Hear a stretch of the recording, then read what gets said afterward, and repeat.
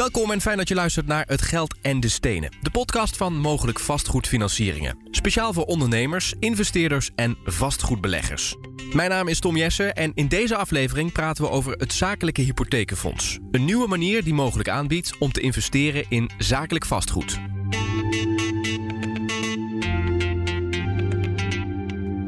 Dirk-Jan van der Hoede, jij bent betrokken bij het Zakelijke Hypothekenfonds van Mogelijk. Wat betekent dat? Wat doe je vanuit je functie bij dat fonds? Ik mag meehelpen bedenken hoe we dat vormgeven. En gelukkig zijn we al wat verder dan het vormgeven. Dat is inmiddels gebeurd. Maar uiteindelijk is het ook de bedoeling dat ik het fonds ga managen. En ik ben dus van kop tot staart betrokken, zou je kunnen zeggen. Ja, laten we eens even stap voor stap alle vragen die misschien in ons opkomen beantwoorden. We beginnen bij het idee van het fonds. Hoe is dat nou tot stand gekomen om dat te gaan doen? Ja, eigenlijk is het idee vanuit twee kanten ontstaan. Enerzijds de investeerders die op zoek zijn naar een gespreide portefeuille en meer gemak qua beleggen. En ook wel het wat defensieve karakter. En wat bedoel ik daarmee? Dat je in een gespreide portefeuille belegt. Niet een 1-op-1 financiering. Waar je dan zelf ook op de akte komt te staan. Die uiteindelijk gepasseerd wordt. Maar dat je deelnemer in een fonds wordt. Samen met andere participanten.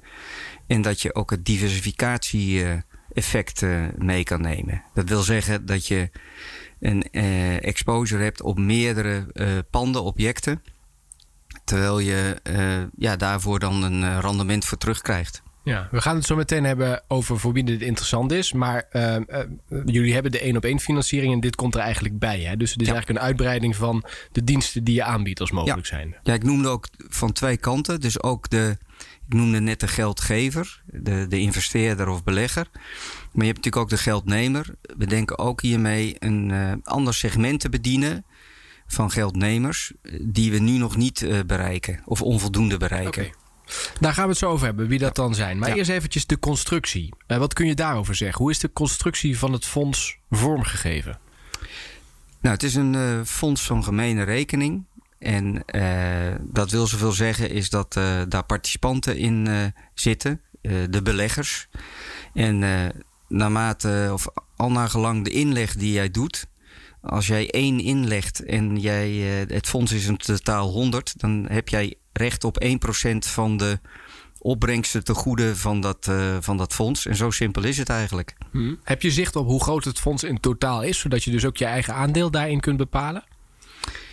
Nou ja, we zijn nu nog in de inschrijvingsperiode. Dus je weet de omvang nog niet? We weten de omvang nog niet, maar dat zal enkele miljoenen, tientallen miljoenen zijn.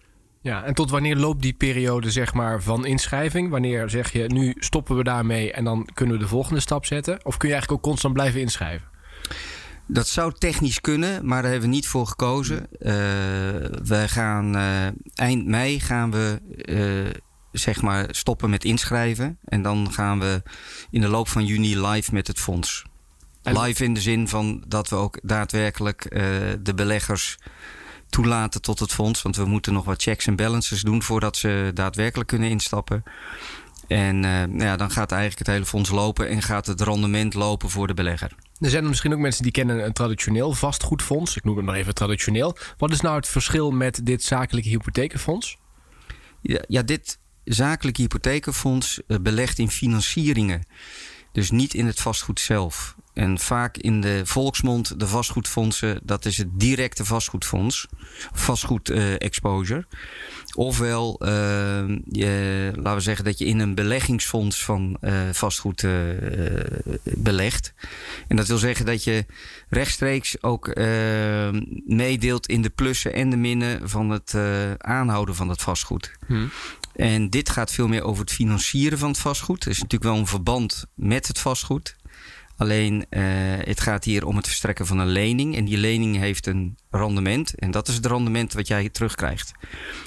Met als voordeel dat als de waarde zou dalen van het vastgoed, zit hier ruimte in. Dat jij als financier nog steeds je geld kan ontvangen. En je onderpand nog steeds ruimschoots dekt waarvoor de lening er tegenover staat. Ja. Je zei al, de inschrijvingen lopen nu. Dat betekent ook dat je zicht hebt op het profiel van de mensen die zich inschrijven. Daar hangt ook een beetje de volgende vraag mee samen. Want voor wie is dit nou interessant? Wat voor mensen richten jullie je op en hoop je dat gaan inschrijven? En wat zie je nu ook al op dit moment? Nou, allereerst, dat is natuurlijk ook de basis van het idee geweest, zijn het beleggers, investeerders die al aan ons verbonden zijn. Maar het toch een prettiger idee vinden om niet 1 op 1 te financieren. Dan moeten ze een keuze maken welk object, maar meerdere. Ja, dus die behoefte kwam ook deels al vanuit de klanten die jullie al bedienden. Ja, dat jullie op dit spoor zijn gezet. Absoluut. Ja. Waarin wij hebben natuurlijk een 1 op 1 soort veilingssysteem. En dat is 1 moment in de week. En ja, als je er dan niet bij zit of je hebt onvoldoende tijd om je daarin te verdiepen, dan kom je niet aan bod eigenlijk. En in dit geval wordt je daar ontzorgd. Dus dat is een deel van de investeerders die wel aan ons verbonden zijn, maar die eigenlijk onvoldoende aan bod kwamen.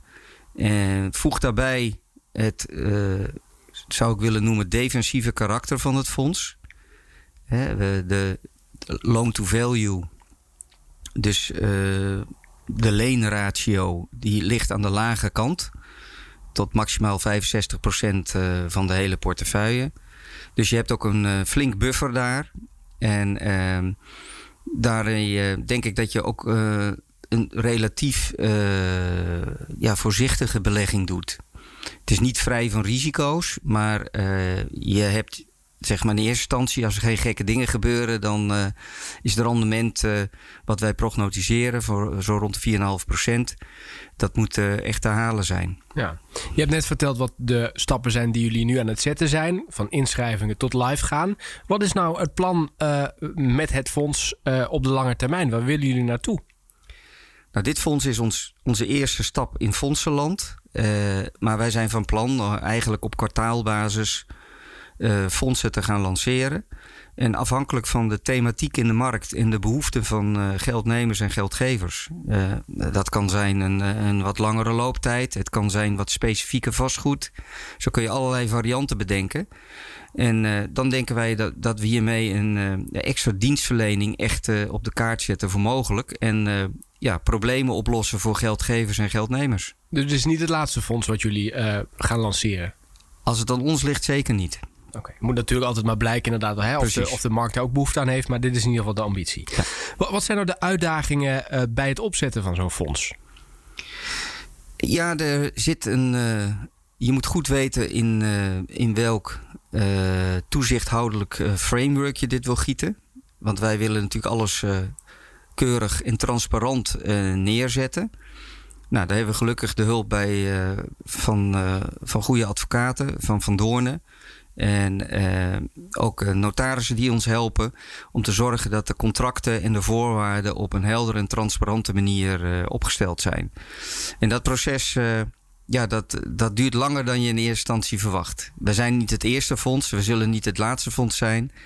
Maar voordat je echt je daar doorheen hebt gewerkt, daar zitten wel weken, maanden aan voorbereiding aan vast. Even los van hoe je het verder in de markt wil zetten. Ja. Maar dat is in ieder geval een hele belangrijke stap waar we de tijd voor hebben genomen. Kun je een voorbeeld geven van waar je dan bijvoorbeeld tegenaan loopt en wat misschien wat meer tijd kost dan dat je vooraf begroot had? Ja, afhankelijk van het regime wat je kiest, toezichthoudelijke regime, heb je beperkingen van kunnen mensen zomaar toetreden, uittreden, tot welk bedrag of vanaf welk bedrag. Dat heeft allemaal te maken met onder welk regime je in de markt stapt. En dat moet je dan ook op die manier inregelen, dat zo dicht mogelijk bij de behoeftes van jouw geldgevers en geldnemers ligt. Precies. En dan nog eventjes voor de duidelijkheid, welk regime zit dus bij dit fonds? Volgens mij heb je dat net genoemd, maar het is goed om nog even te noemen. Ja, dit is AIFMD geregistreerd. En dat wil zeggen dat we een registratie hebben bij de toezichthouder. En dat betekent dat je vanuit die registratie moet je aan allerlei regelgeving houden. En de toezichthouder is in dit geval AFM? AFM, ja. Ja, exact. En er zijn dus meerdere regimes die je hierin kunt kiezen? Ja. Je kan nog een zwaarder regime kiezen. Dat zullen wij naar verwachting op termijn ook doen. Maar dan willen we ook eerst iets meer ervaring verder opbouwen in hoe ons dit bevalt. Ja.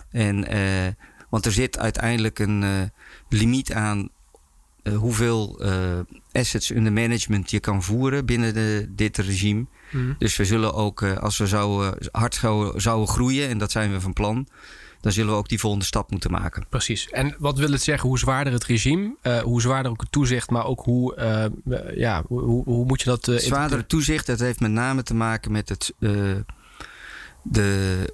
het soort klanten wat je mag benaderen. Mm. In principe kunnen partijen niet inleggen onder de €100.000. Dat is natuurlijk best een flinke som geld. Ja. Niet voor iedereen weggelegd.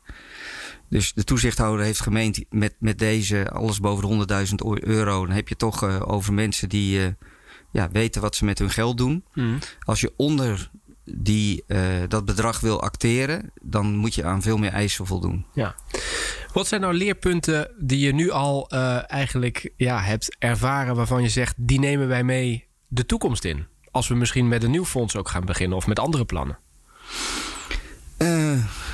Ik denk dat je goed moet beseffen dat het gewoon tijd kost. Zowel het opzetten van het fonds, en dat is allemaal niet heel ingewikkeld, maar het zijn wel allemaal stappen die je zorgvuldig moet zetten. Je moet goed afwegen wat de consequenties van keuzes zijn.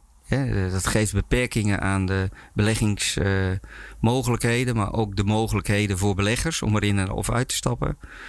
En ook dat je een goede aanloop neemt om mensen uit te leggen wat je precies doet. En ik denk dat dat de grootste les is. Inhoudelijk lijkt het allemaal niet enorm ingewikkeld. Dat is het uiteindelijk ook niet, maar je moet er wel de tijd voor nemen. Heb je al voor jezelf bepaald wanneer je kunt spreken van een succes? Een succes voor jullie als organisatie, maar ook voor de geldnemer en de geldgever?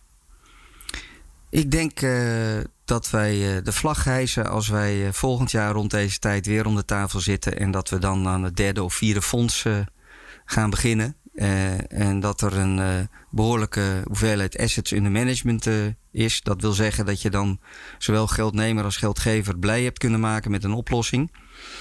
Ik denk dan wordt het tijd voor een feestje.